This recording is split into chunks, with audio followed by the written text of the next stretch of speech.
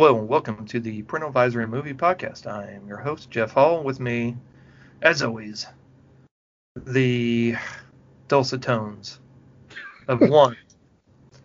Patrick Terry. There you go. I had to switch it up somehow. Dulcet, silky, smooth tones. How you doing? How you doing, my friend? Doing all right. Also, so this weekend I changed the battery in my main iPhone that I have. Oh yeah. Got it switched out. Cool. But then I messed up the earpiece speaker. Oh no. So everything works fine except when I get called. I have to either do speakerphone or my earbuds to talk. Speakerphone. So I'm like, I mean, I guess there's worse things, right? Yeah, I mean, it could just not turn back on, so. Yeah, I mean, there is that. But see, the difference with this, when I changed the other phone, I actually took the top screen off, like completely off, and moved it to the side. This time I tried to leave it attached and had some trouble getting the battery out. So I think when I was finagling with it, somehow I damaged things. Oops. Sure. Oh, well. I ordered a new screen that had everything assembled coming from Amazon. We'll try to attach that and see if it improves things. Otherwise, oh well. You know, it is what it is. I can still text and all that, so. All right. How about you, sir? How are you? I'm doing good. You know what I just noticed? Mm-hmm. This is the first time I think I've seen you wear a white shirt whenever we record, man. It's always either like a navy blue or a black shirt. Yeah. I just realized that. I'm like, wow, look at you switching it up. Like a lighter color and stuff. Once in a while. I know, right? Switch it up. I just realized you kind of threw me off. I was like, wait a minute. I don't think I've ever seen him wear a white shirt. I have bright colors. Yeah, I know, right? There's somewhere. Well, and if you're like me, because we have to wear black shirts. Yeah. Under our work uniforms all the time. When it's your day off, you really don't want to wear a black shirt because that's all you're wearing, you know? At least for me it is. I don't know if it is, but for me it is. Like the last thing I want to do is wear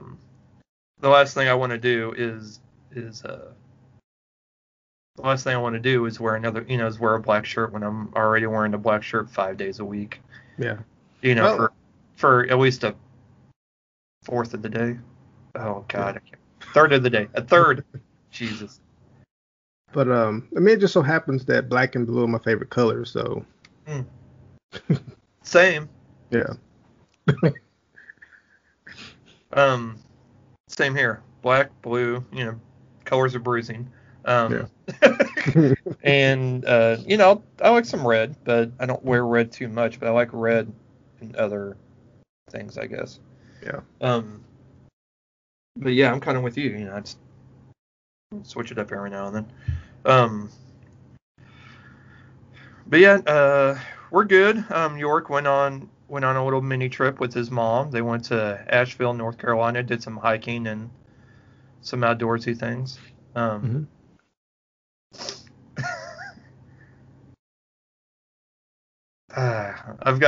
was told a story. I can't really tell it. But I'll have to tell you later. Okay. One story I guess I can tell. The other night, I showed Grayson how to play Uno on the iPad. So she's over there playing it herself. You know, if she needs help, she'll ask me. But she's sitting right next to me, so she's playing Uno on the iPad, and she lost pretty bad. And there's like normal and hard. There is no like easy or very easy. It's just, and you're playing against 3 different like computerized, players, 3 AIs. Yeah. And so she's playing it, and she loses this game, and the next thing, and then I hear this sweet little voice just go, "Fuck it," just straight up. Oh, I'm wow. like, I go, hold up, wait, what? What did you just say? And she kind of puts her head down and her head down, but her eyes up, like she knows she said something when she wants, I go, did you just say something you weren't supposed to? Yeah. Yes. I said, what did you say? She goes, fuck it. Are you supposed to say that? No. Okay. Then why did you? I don't know. I'm like, pretty sure you do. Like gamer rage. Yeah. Like, okay, but we know not to say that anymore, right? Because those are adult words? Yes. And then she got really upset. Now, mind you, just like I'm talking to you is just how I was talking to her. Mm-hmm. I did not start yelling at her. I did not raise my voice. I just kept it very conversational. Like, okay, let's try not doing that again, all right? Yeah. And but she still got upset. She thought I was mad. I'm like, I'm not mad. If anything, I mean, really, I can't hate. She used it in the proper context. Yeah. It's one thing if you're gonna curse and you don't know. You're just doing it. You're just doing it just to do it. You're not doing it, and then it's not used in the right way. I think that would actually irritate me more. Right. At least here it was a reaction. Yeah, and it was just can't hate. I mean, yeah. But so we had a nice little conversation about that. Then I look over at Ruth like, I'm not mad. I'm like, I'm not mad. And she's like, oh. She kind of shook her head. I'm like, she's like, no. I said, she used it correctly too. She's like, yeah. So, we are encouraging her to not say that,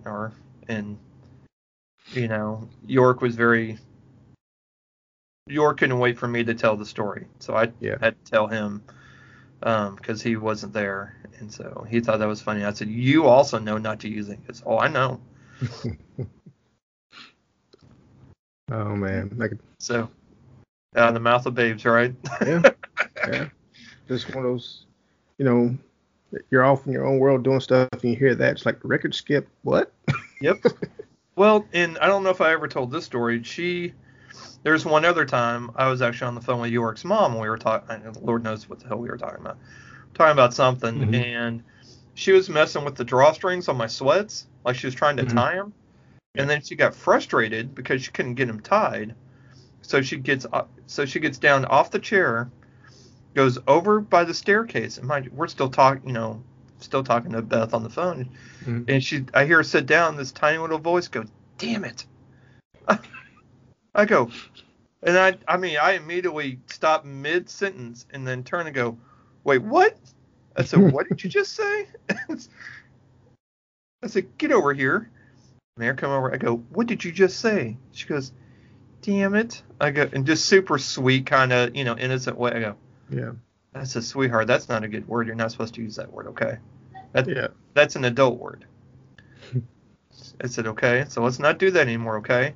"Okay." And then she went on about her business. Yeah. But I'm like, and I still had Beth on speaker. I go, "Did you hear that?" She's like, "Yeah." She's trying not to laugh, but I said, well, that happened. I guess this was the anniversary of that moment. Yeah, I guess. Maybe it was. Who knows? Making it a yearly thing. God, I can't even imagine what she's going to say next year. Well, I think she's said shit once, which she got from Ruth, because that's Ruth's favorite word. I'm more of a damn it person, but yeah. But fuck it, I'm not sure where she got from, but hopefully not from anybody in the other room. So yeah.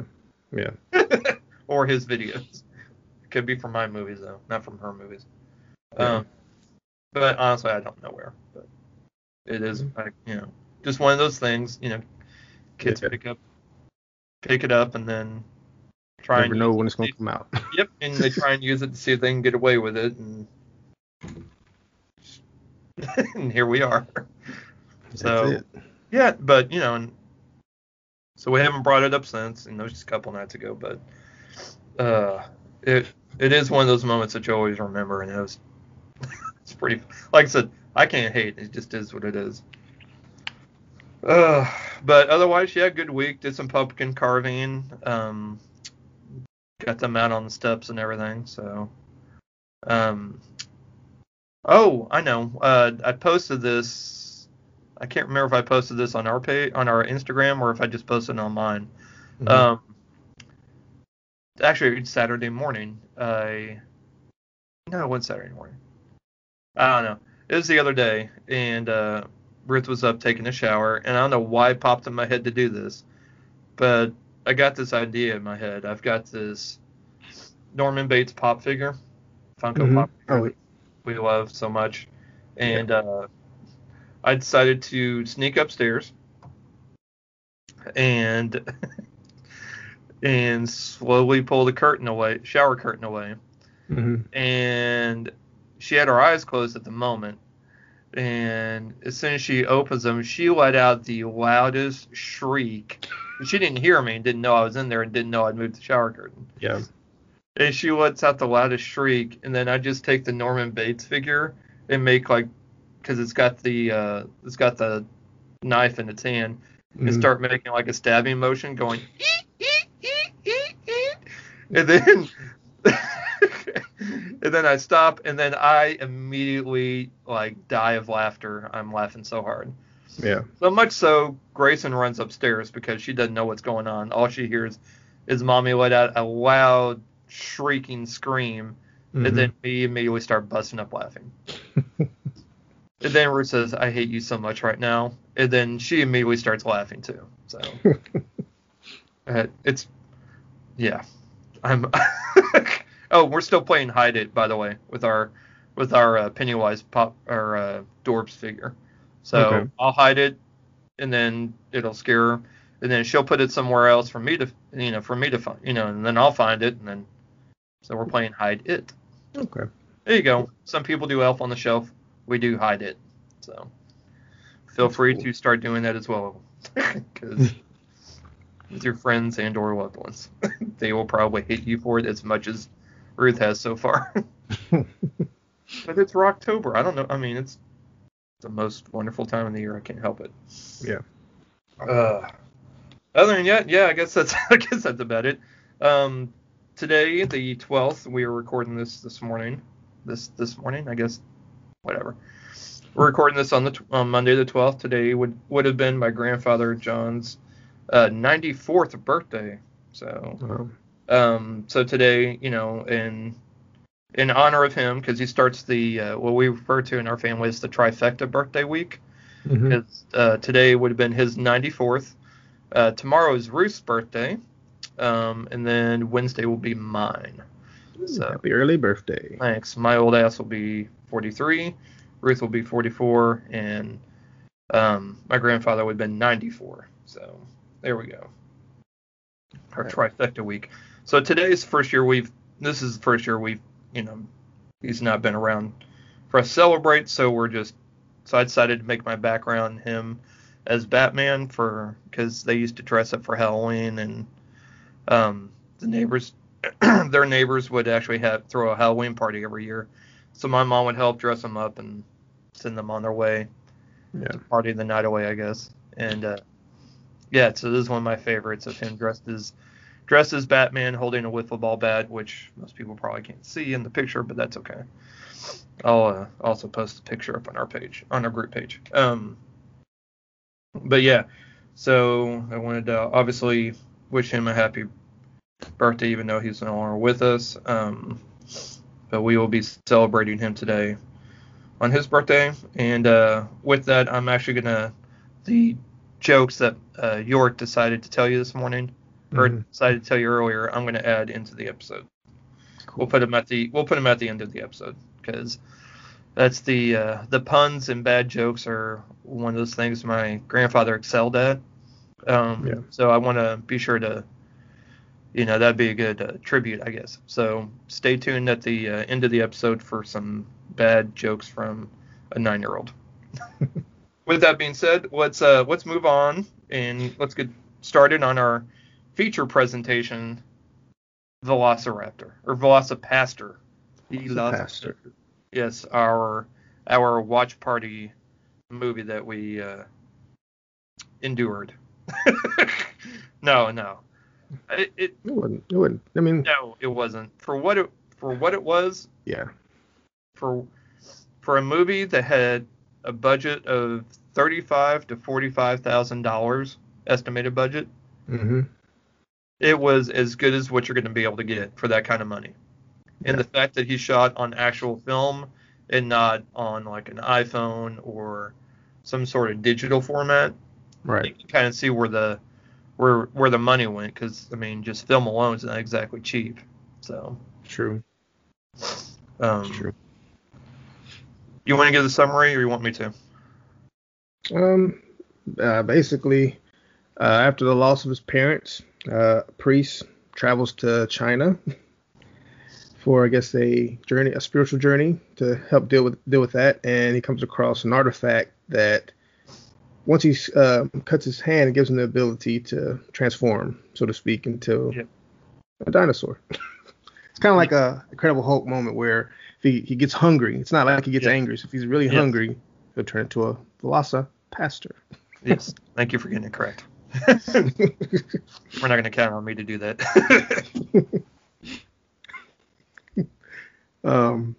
Also, with the help of Hooker, it helps him decide to fight crime with his Yes. abilities. The ability of the night. Yes. Yeah. Okay. I guess that's a good way to put it. There you go. Carol. Fucking Carol. Fucking Carol. Yeah. man. So, and you would think it's a revenge. You would almost think it's like a revenge plot. Mm. We're going to use the term plot loosely. But you think he's just going to go after whoever killed his parents, and then that's it. Yeah. And then all of a sudden, we have ninjas. Right. Sounds perfect. Okay. Yeah. Makes sense. Yes. The ninjas the leader of the ninjas wants basically the claw or whatever, the artifact, which looks like, basically, I think it's supposed to be a velociraptor claw. Yeah. And so they, or talon, whatever the hell it's called. You get it. Yeah. Fingernail. I don't know. Dinosaur fingernail. Yeah, there you go. A velocinail. There you go. Anyways, so he needs it in order. What do they call it? The Great Dragon or something like that? Which to me didn't make any sense. It's weird. He turns into a dinosaur, but there was a reference to Dragon Warrior. Dragon Warrior, that's what it is. I'm like, I don't. And I didn't know that you can get to China from driving. I thought you had to fly. Right. Yes. But apparently all you need is a car. I mean, maybe you just took a barge, Yeah. Maybe. Just put a car on the barge and drove, man. I mean, they don't really say where they are, so they could be somewhere in that area. So who knows? But yeah, it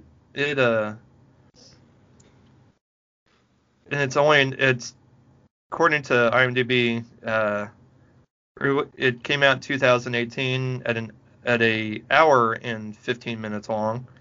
But yeah, it's an hour and 15 minutes long. It felt longer. It did, didn't it though? Yes. So,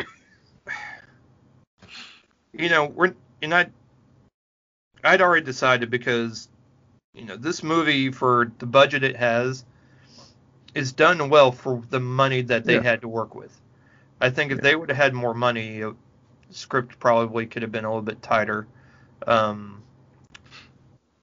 The effects, obviously, it was lacking effects and needed more, but that's because but if you don't have the budget, you don't have you can only do so much. I mean, they compensated pretty well. Yeah. Considering. And what I like though is that what I do like though is that the beginning of the film, it kind of set a little bit of a tone with when the parents die in their car fire. It literally says VFX not available, or VFX not here, or something like that. Missing. Yeah. VFX missing. So it's supposed to be a car on fire. Yeah. But there's not a car, nor is there a fire. It's just an empty space. just an empty street with the words VFX missing. And all I could do was laugh. Yeah. Because that's not something you were expecting. And I don't know if it was intentional or not. I kind of feel like it kind of was. But maybe they had intentions to do it, but they're like, we really don't have the money for it, so we'll just leave this and we'll just put this in here that will get a good laugh. people can imagine. Yeah. So there's a lot of times that this movie felt like it was trying to take itself seriously, Mm-hmm. and then there was a lot of time, but it's at the same time it was obviously not. Too. There's a Right. lot of things that were just you just started busting up laughing just because it was just so over the top, just so ridiculous. You can definitely tell that the director is a huge fan of Quentin Tarantino because there's a lot of the same style. Um, it's very grindhousey in the way it was shot. Mm-hmm. Apparently he took the director is Brendan Steere, Steere. He would take the film and he had it and run it back and forth on his bathroom floor, on the Mm-hmm. tile on his bathroom floor, because it was the only room in this house that didn't have any windows. So in that way he can get that grainy look on the film. He Okay. actually used real film. So, obviously no windows means it won't expose the film. True. So the film chose to expose itself. No, I'm just kidding. I had to work a Clue reference in there. Um, anyways, so it tried, there are some things that were just, the way it was shot was really hokey. And that's not I believe that was a directorial or a director choice, not a budgetary choice, if that makes sense. Yeah. Yeah. Because I guess it's kind of in the middle, almost towards the end of the movie, there's that scene where the priest and whose name is Doug Jones, which is also the actor that does all the mocap. I was like, that dude? Oh, all right. No. Anyways, where Doug and Carol have their, start making out and everything. Yeah. And the music starts up, and then there's this like really artsy kind of, what we were talking about in the chat. Mm-hmm. It's very artsy, and I said, well, it looks like they were shooting a music video for the band for the song that was playing, and that they are like, here, if you give us music, we'll make a music video for you, and then we'll just add it to the movie or take it out of the movie, and you can use it as a music video for your band and upload it or whatever. That's what it looked like, because that's where I think, at least for me, where I felt most of the technique-wise, and where they spent where I think they spent the most time as far as editing and focusing their camera work on, was that weird scene. I call it the money shot. Yeah, exactly. And I'm like, so that's what makes me think that this movie could have been better from a technical aspect if they would have used a lot of, not all of the same techniques, but they would have used some of those choices in editing and post-production right into other parts in the movie. And I think it would have strengthened it, I guess, as far as not just you have to watch this because it's like watching The Room, not the Brie Larson The Room, but the other The Room. And watching it like that, where it's so bad it's funny, or where it's so bad it's good. I mean, this movie is definitely that. It is so bad it's good. However, it could have been better, They had more of a budget, yeah. Shoot, they could have just had like an even mill. They could have done a lot with that, considering what they did with 35,000. Right. The costume could have been better. Yeah. They're at that end of the. I was reading a review on IMDb, and they said, Velocipaster brought to you by Party City. Pretty much. Yeah. But I forgot how much of the budget went to that costume. Yeah. Because I think they actually had to make the head. Like, I don't think it's one I think they actually had to construct it, and it wasn't. It cost so much, and it was so hard to control that's why there's so few shots and why there's a lot of like quick shots of it. Mm-hmm. It's because it is so fragile, I guess is a good way to put it. It wasn't like paper mache or anything, but it was still, I don't want to say flimsy, but it was very hard to move it Yeah. So again, for what they had, I thought it was, it's done well.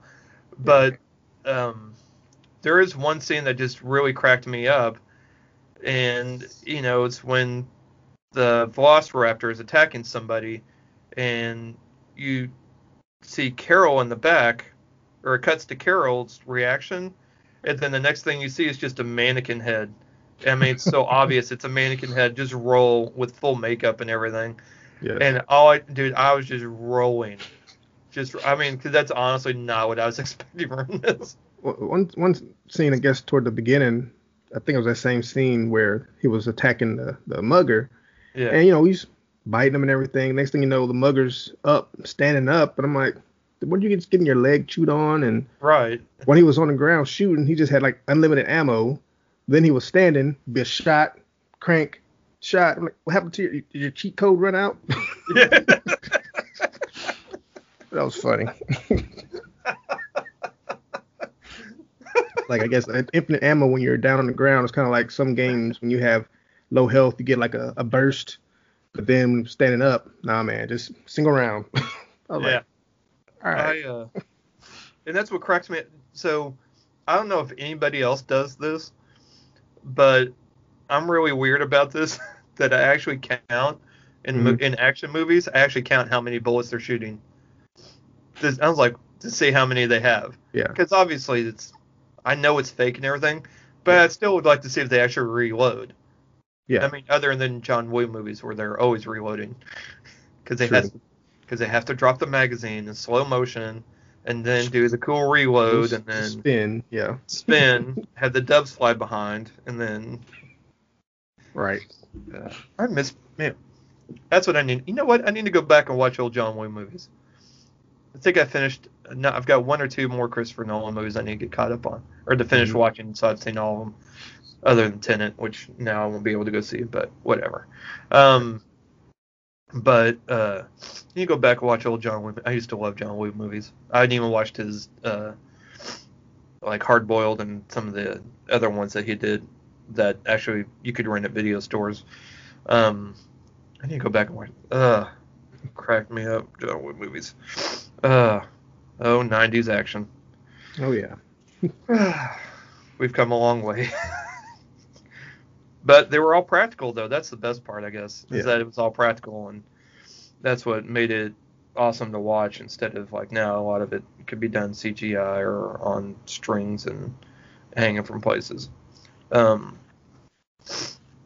yeah, man, I actually, like you, I enjoyed the movie. It was bad, but it was fun, though.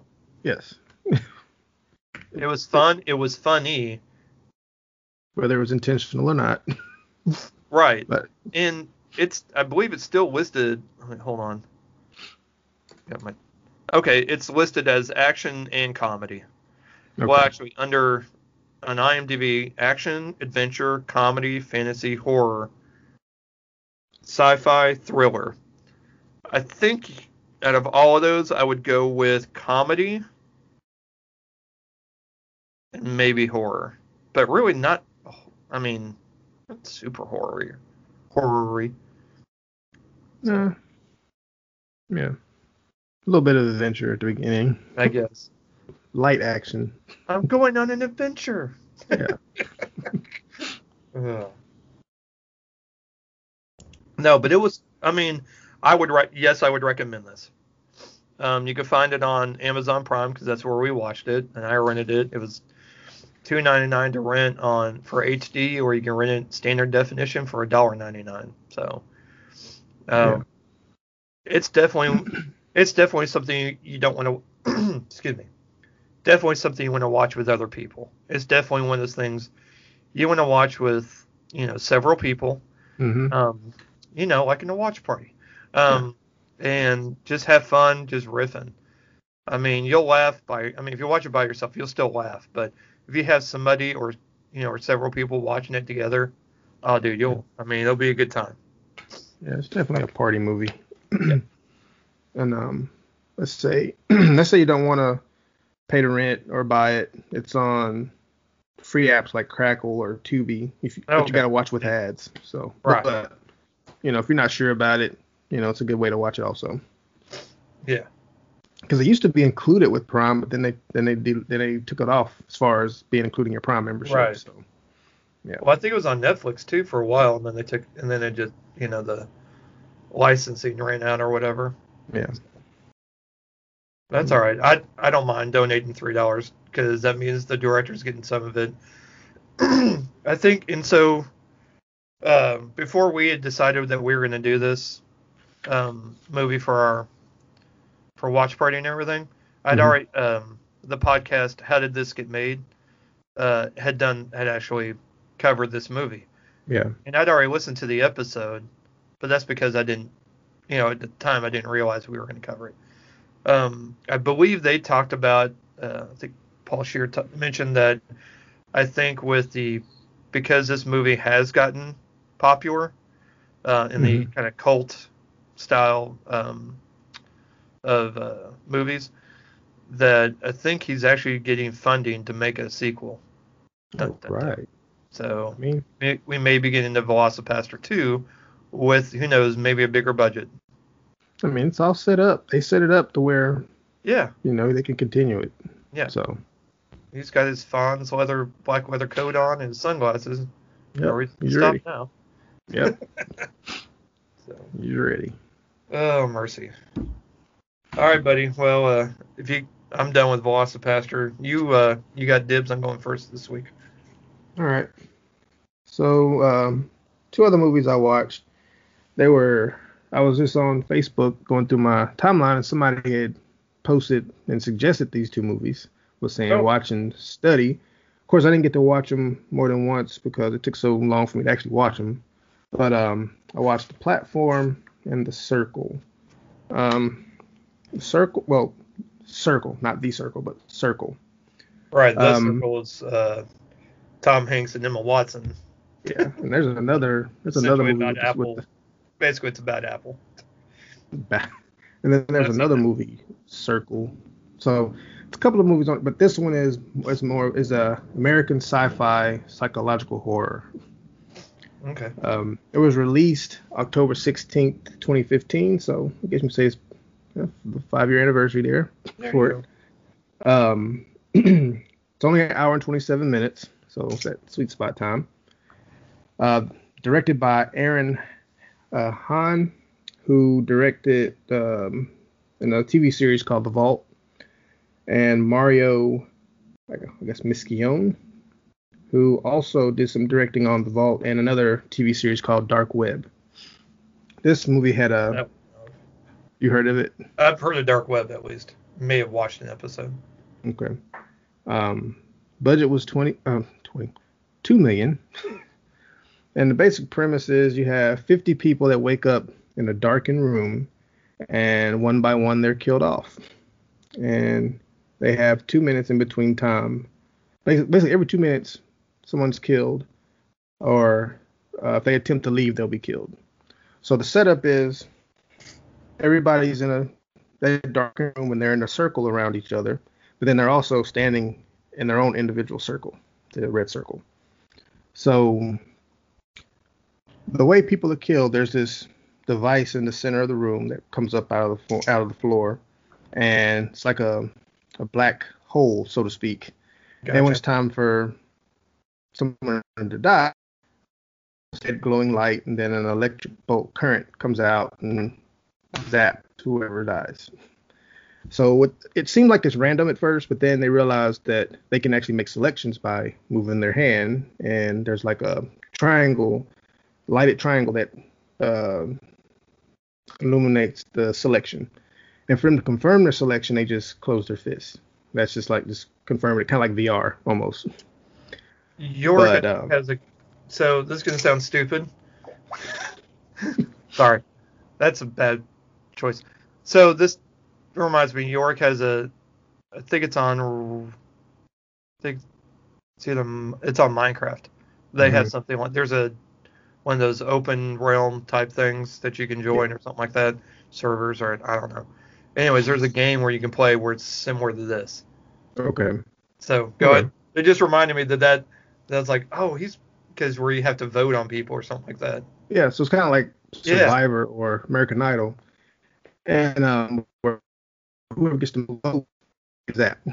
You have a variety of people, ages, race, ethnicity, social status. You got, I believe one of them was a politician, but they never say. You have a police officer, teacher, doctor, married couple. But then you also have a kid and a woman that's pregnant. So, As you do. yeah. And so as they're going, they start figuring out different ways to maybe preserve the life of others while they try to figure out if they can actually beat this. And it gets to where, like Survivor, they're trying to form alliances and teams, and I guess it's kind of like Snowpiercer, where you have these different classes of people, and you can see how people are different. Where I feel like maybe if they all just kind of worked together from the beginning, maybe there would have been a way to avoid a lot of this. But whoever was behind it was just determined to, I guess, pick people off. But that's basic premise. They talk, they get to know each other.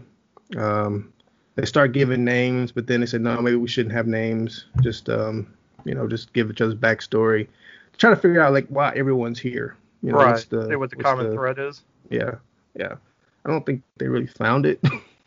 But yeah, I mean, it's basically saying the last one standing will be the one that walks out alive, and they just try to determine who that's going to be. And all I can say is I recommend it. I don't want to give too much away as far as how it goes, but yeah, I did enjoy watching it. It's kind of a eye opener to how we kind of look and see each other and treat each other, and I'd watch it again. So I do recommend this. Okay, awesome.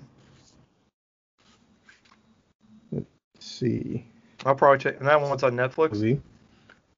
Yes, both of these are on Netflix. Okay. Yeah, I think I had the platform in my queue, but I haven't watched it yet. Yeah, I didn't know anything about either movie because the person that posted, I had to find a picture of Circle to show them to see if this was it, because there were so many other Circle movies. The Circle. Right. But yeah, and then this one is called The Platform. It is a Spanish sci-fi horror. And the last one, I think, as far as Circle, I don't know if it would be a horror, it'd be kind of like a maybe suspense, maybe a little thriller. And then this one, about the same. Released this year on March 20th. Again, it's on Netflix, hour and 34 minutes. I'm going to be butchering some names, as I usually do. But the director is Golder Gastelu Urrutia. Oh, shit. You're doing great, man. You're doing great. So we got Ivan Masagu. He plays Goring. You have Antonia San Juan, who plays Imaguari. Zorian Igualier, who plays Trimagasi. Emilio Buwaller plays Baharat. Alexandra Masanke as Miharu. So this movie is set in a large tower style. Hey, Patrick. Yeah. I think you glitched out a couple of times. I'm going to need you to go over those names again. The name? All of them? No. I really like that glitch out. I'm not gonna make you do that. But I did like the thought of trying to make you repeat all those names again. I tried to practice them too. Well, you can do all about that all as much as you can do, man. Yeah, especially if you've never heard their names before. But it is set in a large tower style vertical self-management center, and basically each level is like a mini cell. The residents are switched every 30 days between the many floors or levels, and how they get fed. There's a platform that lowers down. There's like each level has a large rectangular shape, like hole, that a platform lowers on, and it stops on each level. and you have 2 minutes to eat. And whatever, let's say level 1, they get to eat as much as they want because they're the top level, and every ascending floor has to eat the leftovers left behind from the previous floor. And there's like over 200 levels, maybe more. Yeah. What? How? So I'm again, not this even is into the mechanics of it. It really, because when it lowers down, I'm like, what is it attached to? What's dropping it? I don't know. I don't know. But it makes a mechanical sound like it's attached to gears and whatnot, but it's not. You don't see it visually connected to anything. That's so weird. Yeah, very.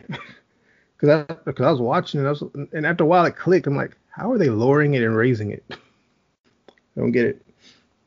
But so of course conflict is obvious because, like I said, the top level can eat as much as they want, but as it lowers down, there's less and less food or drink. So if you're on like level 100, chances are you're not having food, and anyone below that, nothing. So it's 2 people per level. There are circumstances that puts people in this position, or they can volunteer. One of the main characters we follow, Goring, he volunteers to do 6 months in this structure, but by the end of it, he'll get a diploma to have like social status. Oh boy. So people volunteer to this to gain social status. So I'm guessing so the world itself is pretty bad. It's more of a caste system instead of a regular structure, I guess. Right. And then every 30 days when they change, they're put to sleep by a form of gas. So they don't experience the move. They just wake up and they're on a different level. So this starts off with the main characters on level 48. And his, I guess, cellmate is Trimagasi, who's there for a year because he's serving time for manslaughter. Bro, you did great on that name. Keep one up of the easier ones. Hey, man, I'm here to motivate, okay?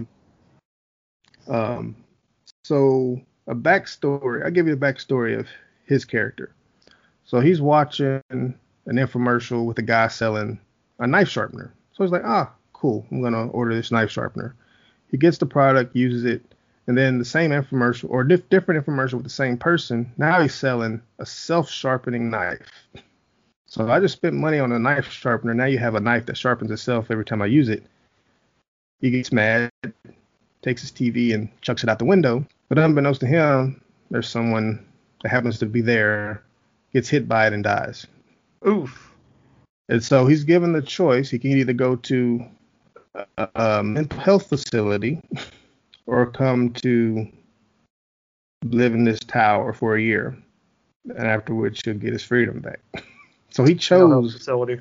That's what I would have done. But he chose to come here. He said he was on the lowest level he was on was like 132, I believe. And him and his cellmate resorted to cannibalism to survive. Because, of course, on that level, you don't get food because everybody's eating it. And they didn't eat each other, which was implied. So I guess someone so stressed out about the circumstances jumped, landed there, and then they just used the body for flesh, or to eat for food. There's another character who actually rides the platform of food down in search of her child. And so I'm still trying to figure out how she gets to the higher level afterwards. I don't know. That's another whole thing to think about. But again, it kind of reminded me of Lighthouse, where for the most part it was just centering on the 2 people, how they're living and adjusting to life. But this is another interesting one that kind of looks at societal status type issue. So it is definitely one I recommend for people to watch. It is in Spanish, so I watched it with subtitles, but I think they do have English language options if you want to listen to the dub version. But I did that for a little bit, and I noticed the translation is a little off compared to what they're actually saying, so I just stuck with the subtitle. But Yeah, I do recommend this. Yeah. Okay. Cool, man.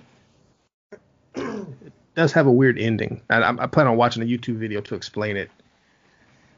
Sometimes there's movies like that, man. Yeah. Yeah. That's and that's okay, because sometimes you just don't understand the ending to a movie, like Relic. I'm like, what in the fuck? Or the Right. rental. I just didn't understand it. But I'd still recommend Relic, especially for Halloween. So, creepy movie. Okay, man. Doing fine until it's my turn now. I'll get all choked up about it, I guess. Yeah. So I've got 3 to talk about. Yeah,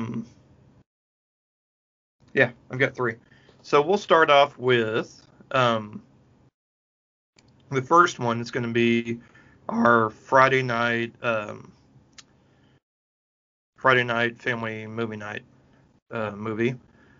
So York was with his mom they went on a trip. So it was just me, Ruth, and Grayson. So this was going to be the perfect time to watch a movie that York has no interest in. Right. Which, I I was like, well, I'm trying to figure out something, just for Grayson. Ruth suggested Work It, which I'm like, oh yeah, I forgot about that. On Netflix. No punctuation, by the way. It's just 2 words. Work It. Came out this year in August, or dropped in Netflix in August. It is rated TV-14, so it's not, for a movie, it gets a TV rating. So Yeah. really weird. Okay. It kind of tripped me up. I'm like, okay, whatever. So we were just because it was rated TV-14, we were just gonna kind of see how it goes.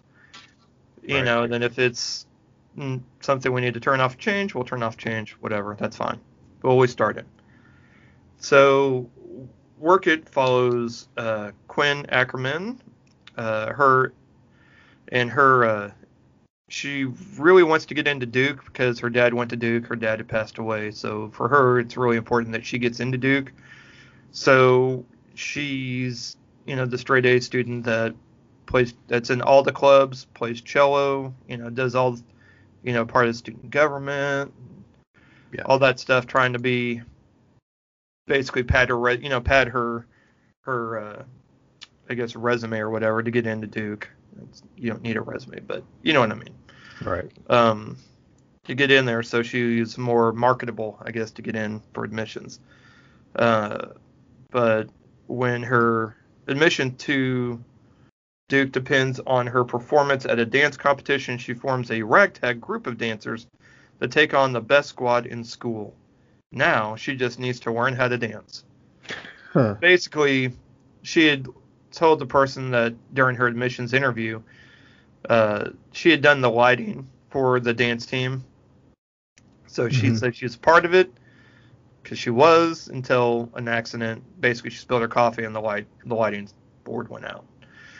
So the head of the dance team, played by Keenan Lonsdale, who most people will know if you watch The Flash on the CW. He's the one that plays Kid Flash. Okay. That's where most people, or at least where I recognize him, I guess. Most people. He was also in Love, Simon. He was in the Divergent detergent series, whatever you call it. He's been in a couple Detergent. Yes, I did. Well, they always had things that rhymed with it. Detergent, insurgent, allegiant, whatever. Anyways, he was in all those movies. Yeah. So he plays kind of the head person of the dance team, kind of thinks it's all about him, blah, blah, blah. Like, even wants the people on the team to refer to him as Juilliard, because that's where he's planning on going to college, for dance. So they want everybody to call him Juilliard. Anyways, he's that kind of extra. But he's awesome as that role, though. Like, it's perfect. And he can actually dance. Like, you can tell he can actually really dance.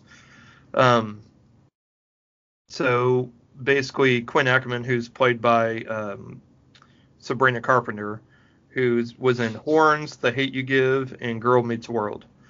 Her and her best friend, Jazz or Jasmine, played by Liza Koshy, who at least I was like, God, I know her. Why do I know her? That's so irritating. One of those type of things that I finally had to look it up. And she's on the new Double Dare with Mark Summers. She's They brought that back. Huh? They brought that back. They brought it back a couple years ago, a year or two ago. Okay. They brought it back. Yeah. No, it's still same thing. Still a lot of fun. The kid, we would watch it. But yeah, they brought it back, and it's it's fun. She's the new host next with Mark Summers, and that's where I recognize her from. I was like, oh yeah, okay. So Jasmine's also on the dance team. So when Sabrina Carpenter basically decides that she wants to start a new dance team, because she tried out for the dance team, and because of the lighting thing, they're like, no, you are not going to be on this team. Plus, you can't dance. Even after her friend tried to help train her and all that. Anyways, they try and so she says she's going to form a new one, and then basically has her bestie, basically name drops her bestie as the one that's going to help her form this dance team, and Jazz is just like, I was afraid you were going to say that. And so she does. She leaves the dance team to help her form this other one.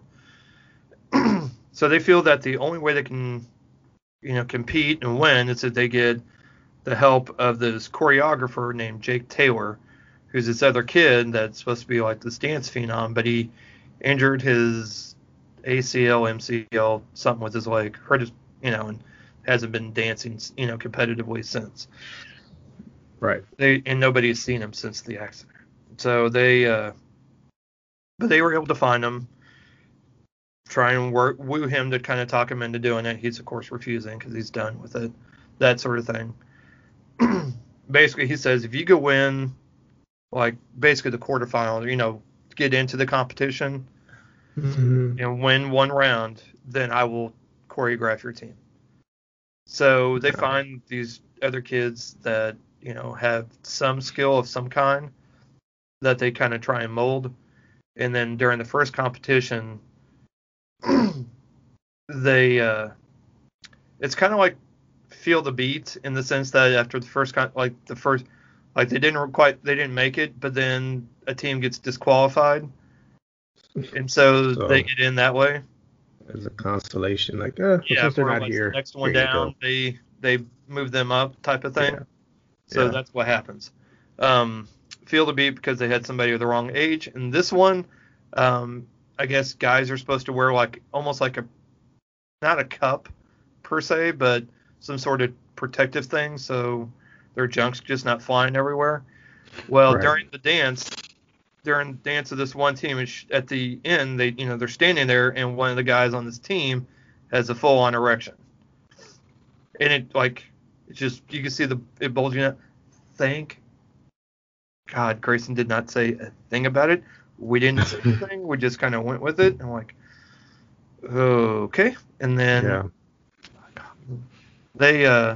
so be aware if you're having somebody, if you're having someone under the age of at least 11 watching this, 11 or 12, let them kind of be forewarned that scene is going to come up. There's only a couple of curse words in it. There's not a whole lot. But there is some. It's like some shits and dams. But hell, my daughters apparently have said them, so I guess she's. Anyways, so language-wise, it's not bad, but it does have that one scene with that one kid, and that's how they get into the competition. So it's about trying to teach Quinn how to dance better. And then there's a slight romance story between her and Jake. It's not really that. And, they tried to build it, but it's not the focus, I guess. Okay. But because she's learning how to dance, her grades are starting to suffer, et cetera, et cetera. But It's a dance movie, so there's a lot of dancing. It's some okay dancing. Let's put it that way. Let's just face it, it's not a Step Up movie. The choreography is nowhere near where it's like a Step Up movie. Much in one of the other ways they kind of related, I found it kind of funny that it was kind of like Feel the Beat, because at the end there's like, in Feel the Beat there was this one dance where it's the teacher feature, but there wasn't really a whole lot of dancing. It was just kind of walking around and twirling and standing. It was really weird. It's not like any actual, like my daughter's dance team could beat those dance teams. Wow. Hell, my daughter's team could beat this dance team and work it, because they really don't do a lot. They're not really doing a whole lot other than like their final dance. Mm-hmm. One of the guys does like 2 flips, I think. And the rest of it's like basic stuff I think you and I could probably do. Dang. That's bad. Exactly.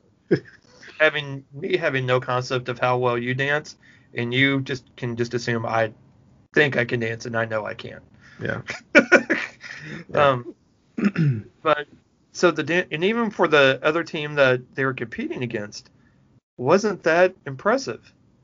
Like, it was more show, but it wasn't like actual dancing kind of show. I don't know. I was like, probably could have done more, even if they would have used stunt dancers where you just where the camera's further away to where you can't tell that it's the actors. And at certain angles, You just shoot it further away so you can actually also see it. But instead they had it more close up so you could see the actors, but they weren't really doing much. I mean, they're doing some. It's very kind of. So, and this kind of slight. I mean, we also watched Zombies, the Disney movie Zombies. Grayson watched that yesterday while she was carving her pumpkin. That is very Disney. I mean, it's like Descendants except with zombies. Storylines are fairly similar and all that, except zombies instead of princesses and stuff like that. Those dance moves and the music, that they were dancing to in Zombies was better choreographed than this movie. I'm like, I was like, seriously going, the zombie crew could beat this crew from both crews from Work It. Just because the choreography was better. Yeah. Wow. This movie, so if, I kind of wrote down on my notes, Feel the Beat is for like 11 and under. Work It is for 12 and up. Okay. If that makes sense. Yeah. As far as like age appropriateness, I guess, or who would be more interested. Because honestly, about halfway through the movie, Grayson left to go take a bath. So I think she was interested, just not like she was with Feel the Beat. Considering she's probably easily watched Feel the Beat at least 20 or 30 times at this point. So she just really likes that one, which is fine. Yeah. It's not, because it's one of those movies that's not annoying to watch, on repeat like some of those are that she watches. This one she just wasn't as interested, and I could see why. I mean, it's okay. I think if you like dance movies, it's worth a watch, I guess. But I would recommend either watching Feel the Beat or a Step Up movie. So, if you want to watch actually good dancing. But that's just me. But yeah, I'm checking to be sure I got all my notes. Yeah. Oh, and I did write down the acting was a little stiff, no pun intended. But yeah, and that Keenan Lonsdale does shine in the movie. But yeah, for both teams it was kind of flat. Yeah. So that's Work It. Next is one I actually meant to talk about last week, but I actually forgot I had watched it because there was a lot going on. This movie, next movie, I want to give a shout out to my best buddy Mike from back home, who I've known since 8th grade. He had commented on our page about essentially a recommendation that we should watch. So actually, hold on.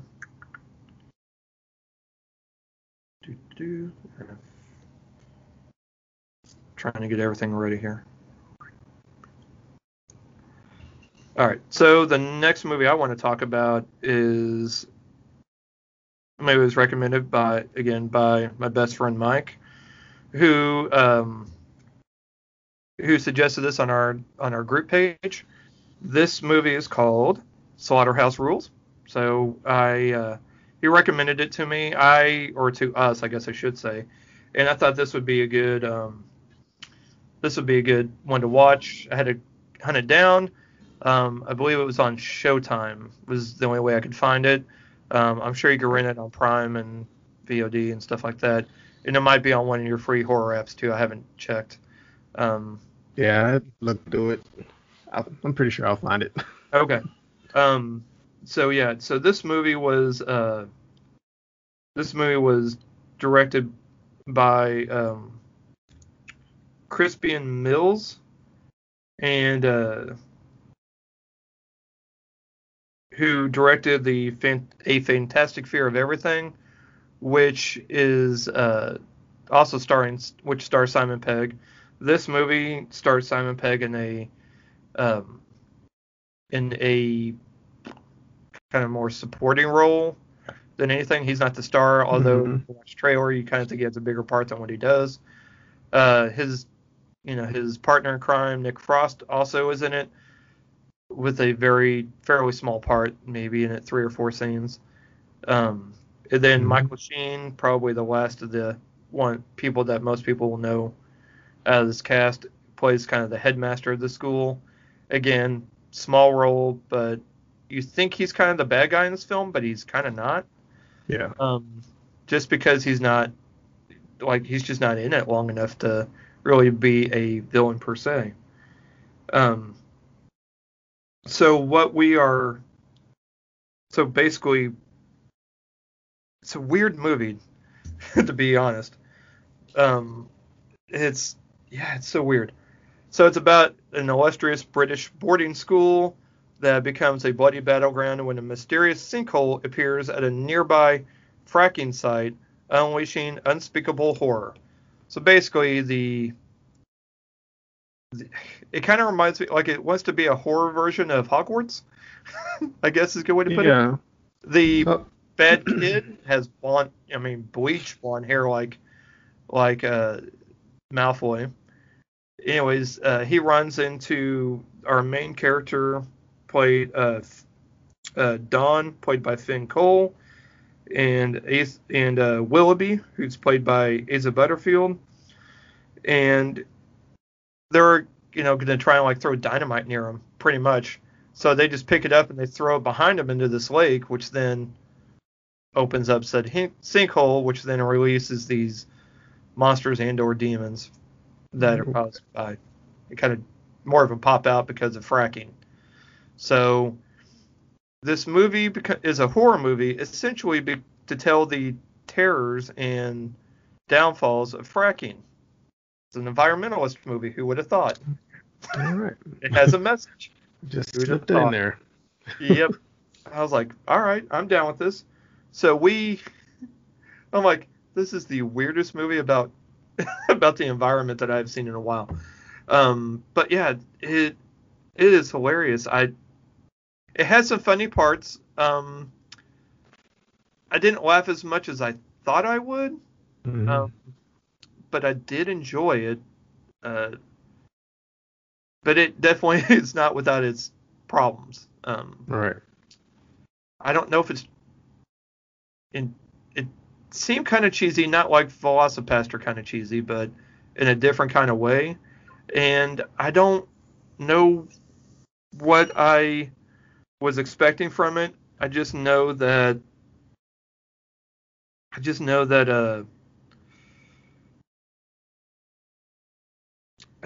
I wanted more funny, like more humor. Because I was expecting it could be a horror movie, kind of like Shaun of the Dead's a horror movie, but it's a horror comedy. I was expecting comedy. This is more horror, I guess. Because people get their arms and get killed and appendages and stuff like that, kind of like in Velocipaster, but with a bigger budget. And basically the people are dying off, and these kids are trying to kill off these demon things that are chasing after everybody, and then trying to more or less close off or blow up the hole of where they came from. Mm-hmm. And yeah, so it starts out being kind of trying to learn who your friends are, and who the good guys are, who the bad guys are, and trying to get into trying to just fill out the school. And you think it's okay. Well, these kids are a-holes, and you're just going to have to fight. You're going to end up fighting them. Right. And then it takes, a hard left or a hard right, whichever. It takes a hard turn either way, nonetheless. And it starts off as one thing and immediately goes off to being another. And I think part of what causes that is the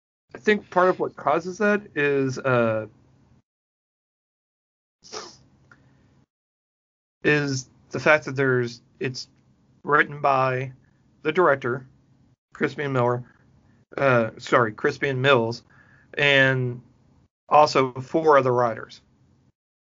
So there's I think it's everybody has an idea, and everybody gets to share their idea, and they get to incorporate it into the movie. Does that make sense? Yeah. So it made it more. It made it more difficult for me to not follow, but kind of enjoy, because there's too many ideas going on, and the cohesion's not quite there. Yeah. It's still enjoyable. I mean, I still had a good time watching it. It just could have been, I guess, funnier. More. It could have been more Shaun of the Dead funnier in that sense. Right. It definitely wasn't trying to take itself seriously or anything by being a straight horror by any means. Yeah. But I think it just needed some punch up, I guess is a good word. It needs some punch up work on the comedy.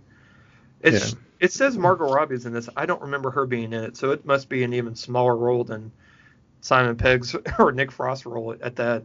I didn't even recognize her. So, but she was in it. So she's in it for like a microsecond. So much where you couldn't even just couldn't tell she was there. Yeah, I don't remember. I may go back and watch it just to see if I could find her. Yeah. I might be that kind of crazy. But yeah, so the key takeaway from watching Slaughterhouse Rules is that fracking's bad, people.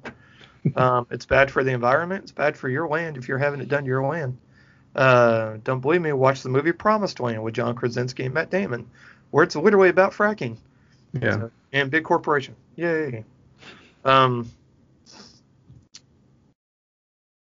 I believe Krasinski also directed that one, too. I think that was one of his first ones. Anyways, I recommend that movie anyways. It's not what you think it's going to be, but that's okay. All right, last movie real quick is one I'm not even sure if I can talk about real quick. I watched on Netflix The Social Dilemma. So we remember how I talked about The Great Hack, and and basically people collecting, big social media and everybody collecting metadata and collecting basically every time you hit a like, a tweet, everything you do is being monitored. People are collecting your data, and all that sort of thing. This is a good companion piece, I guess is a good way for me to put it. So this movie is equally as scary, we'll put it that way, as far as because it is a documentary, right? But it's set in the dark underbelly of Silicon Valley. Social Dilemma fuses investigative documentary with the summary says enlightening. It's not enlightening. With narrative drama. It was bullshit. We'll get to that part. Anyways, there's expert testimony from tech whistleblowers expose our disturbing predicament.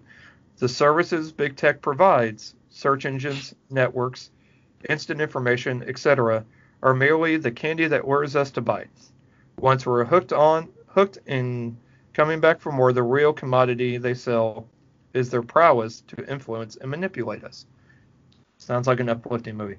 But so what it does, so the movie, it interviews people that used to work at Google, Twitter, Instagram, Facebook, YouTube, Apple, like Firefox, like all these various different people that have worked for all these companies in a very like boardroom like level positions. So not like just some rinky-dink technician or whatever, Right. but like high, like they know what they're talking about. They like they've been part of the reason. In the trenches. Yes, they've been in the trenches. Also, at one point, part of the problem. Yeah.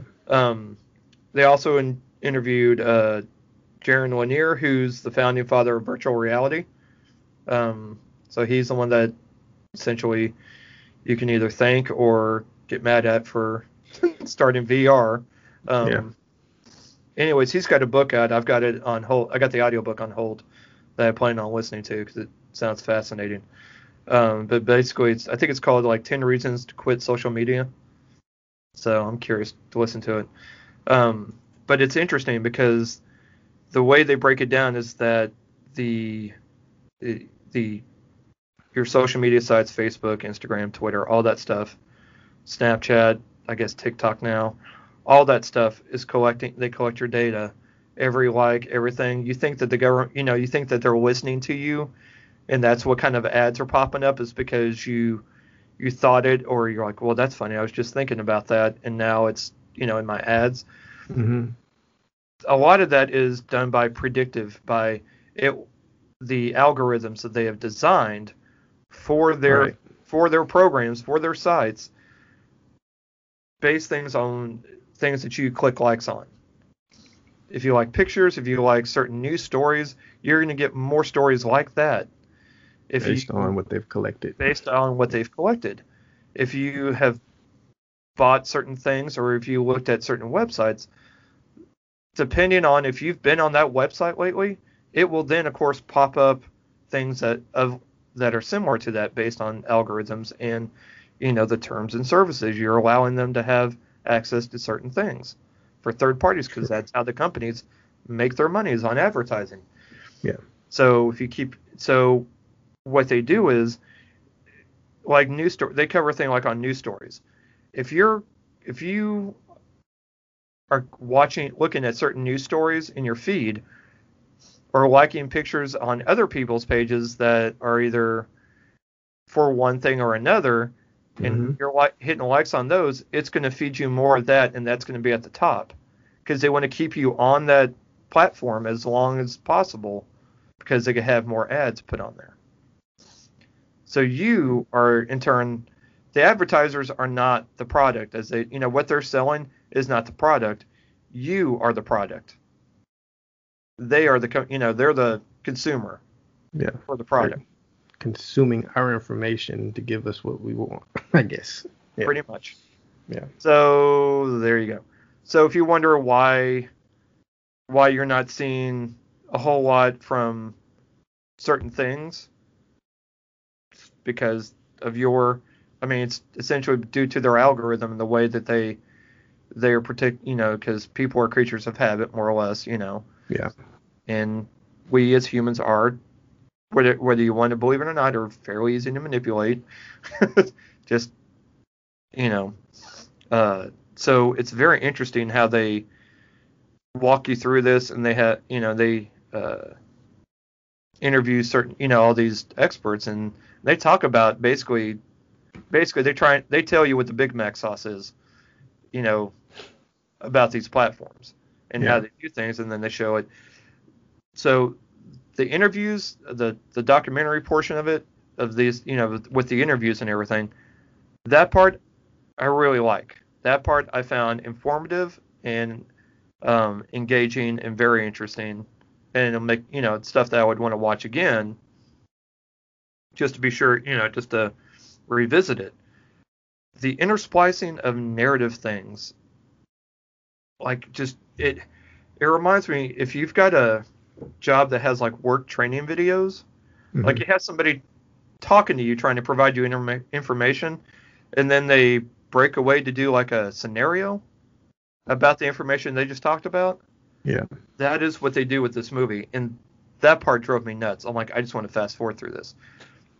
But I'm like, I'm not, because I want to watch it all the way through and have a clear picture of, what to talk about and how to really think critically about the movie. Right. Watching it for the second time, I'm going to fast forward through it because I've already watched. I'm like, I don't like these. To me, they're not adding anything. Yeah. To it. I don't care about the narrative. I only care about what these experts and these people that have previously worked at these places have to say. I don't care about these stupid drama things that they put in. If anything, it took me out of the movie instead of adding to it. So, but I think this movie, if The Great Hack was a informative movie that you needed to watch last year, The Social Dilemma is that movie you need to watch this year. So I highly recommend people to watch it. I highly recommend people to keep an open mind about it. Whether you agree with it or not, just know that these people were part of the problem at one point, and then basically their integrity and the ethics, their ethical beliefs that they had outweighed, basically the money they were making and the job they were doing there. They just weren't experiencing joy, and they don't feel like the direction the companies were going in was the right way. So I definitely recommend this movie. Please watch it. It is, like I said, it's on Netflix. It's an hour and 34 minutes. When you watch it the second, watch it with the narratives in it.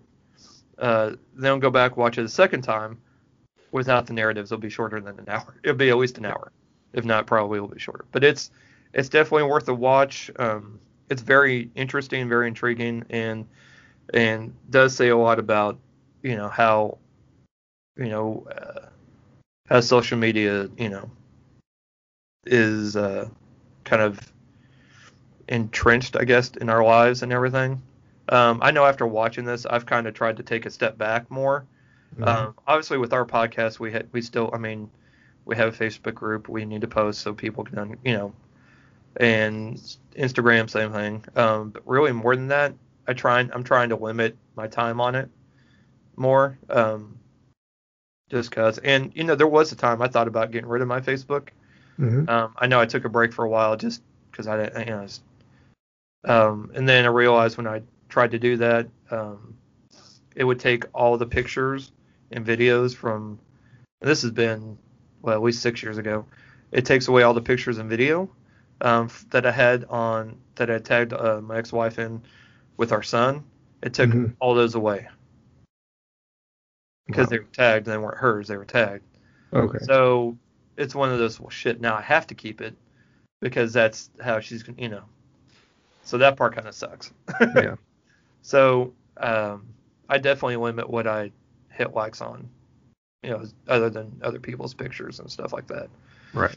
So, but yeah. But yeah, so I would definitely recommend everybody watch that. And that's it. That's what I got for this week, man. Trailers, real quick. We have 355, which is not music related. When a top secret weapon falls into mercenary hands, a wildcard CIA agent joins forces with 3 international agents on a lethal mission to retrieve it, while staying a step ahead of a mysterious woman who's tracking their every move.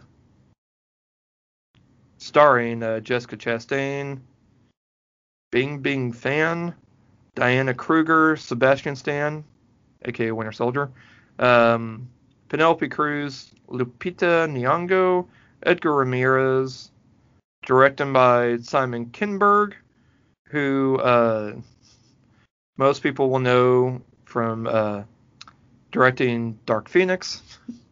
So, and the Fantastic Four movie. Such a solid resume. We'll see. It's slated to come out January 15th, provided movie theaters are back open. Um, Next is a movie called Promising Young Woman, which stars Carey Mulligan, Bo Burnham, Laverne Cox, Clancy Brown, Jennifer Coolidge, Alison Brie, Christopher Mintz-Plasse, Molly Shannon, like Sam Richardson, like Connie Britton, like a bunch of people are in this movie. It's about a young woman traumatized by a tragic event in her past who seeks out vengeance against those who cross her path. This reminds me of a show I actually just started watching yesterday on Netflix called Insatiable with Debbie Ryan, who was in the Disney show Jessie, where it has a lot of similar themes, I guess. But it's slated to come out Christmas, so I guess they're expecting it to do well. It's coming out Christmas. Directed by Emerald Fennell, who's British. She is British. She is known for she I guess was on The Crown, and she's a writer for Killing Eve. She was in Call the Midwife. Yeah. So I guess we'll see. Yeah.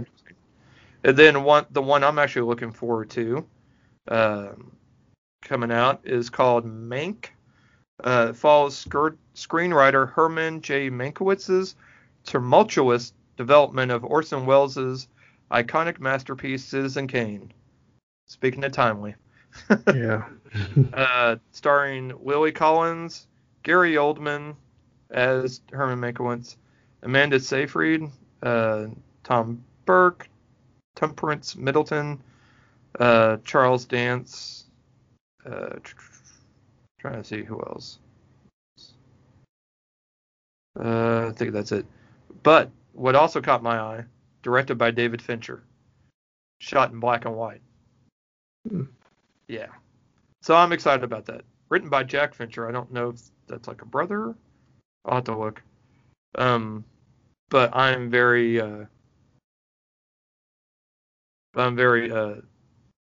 excited about that. So yep.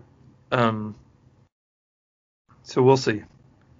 And not related, by the way. Just so happens they had the same last name. Okay. So that's what we got going on as far as trailers, man. Oh, and then everybody's talking about Jamie, which is wrong one. Based on a true story. Yeah,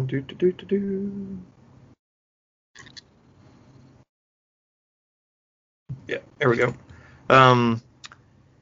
Feature film adaptation of the musical about a teenager from Sheffield, England, who wants to be a drag queen. Let's see, starring Max Harwood as Jamie New, and let's see, Richard E. Grant is in it.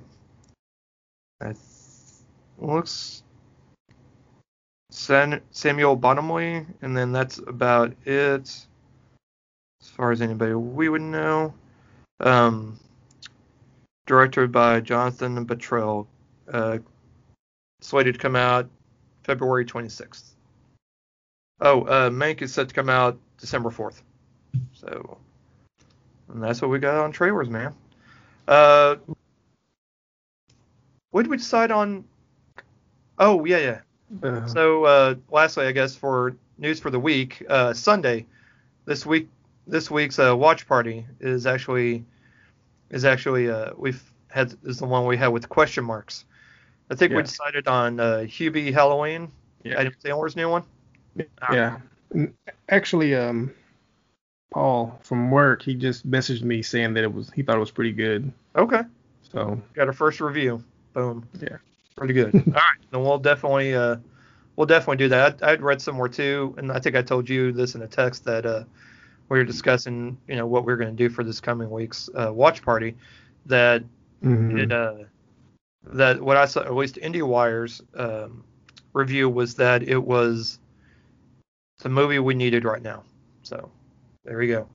I guess if The Sleepover was the movie we needed during the summer, Hubie Halloween, I guess, is the movie we need right now in the fall. So Yeah. We shall see. We shall see. All right, man. Guess that's it for this week. All right. Yeah. All right. Yeah. So, Cool.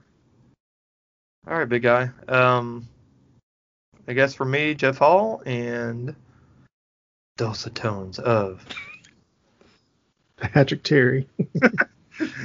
We will catch you guys next week. Watch Party. It's Sunday, 8 p.m. Central. Hubie Halloween. Yep. Come join us.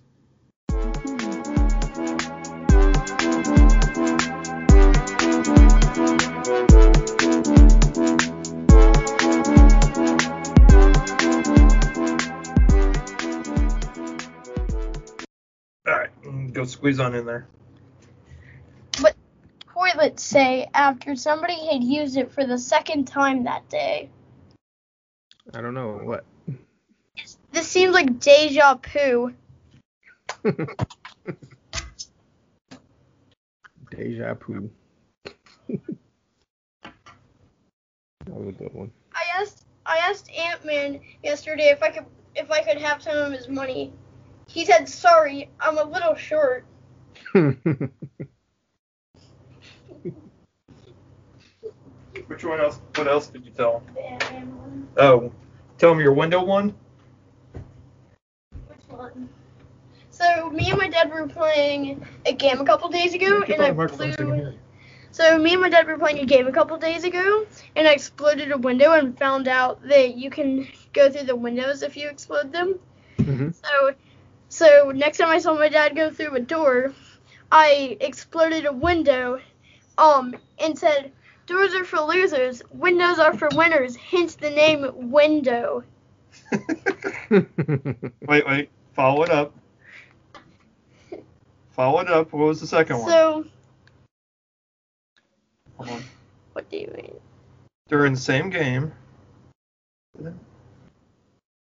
So I jumped through a window for no reason. I started bleeding from the glass, so that's why they're called window panes. Ah. My kid, ladies and gentlemen. All right. Go away. Quit knocking stuff over.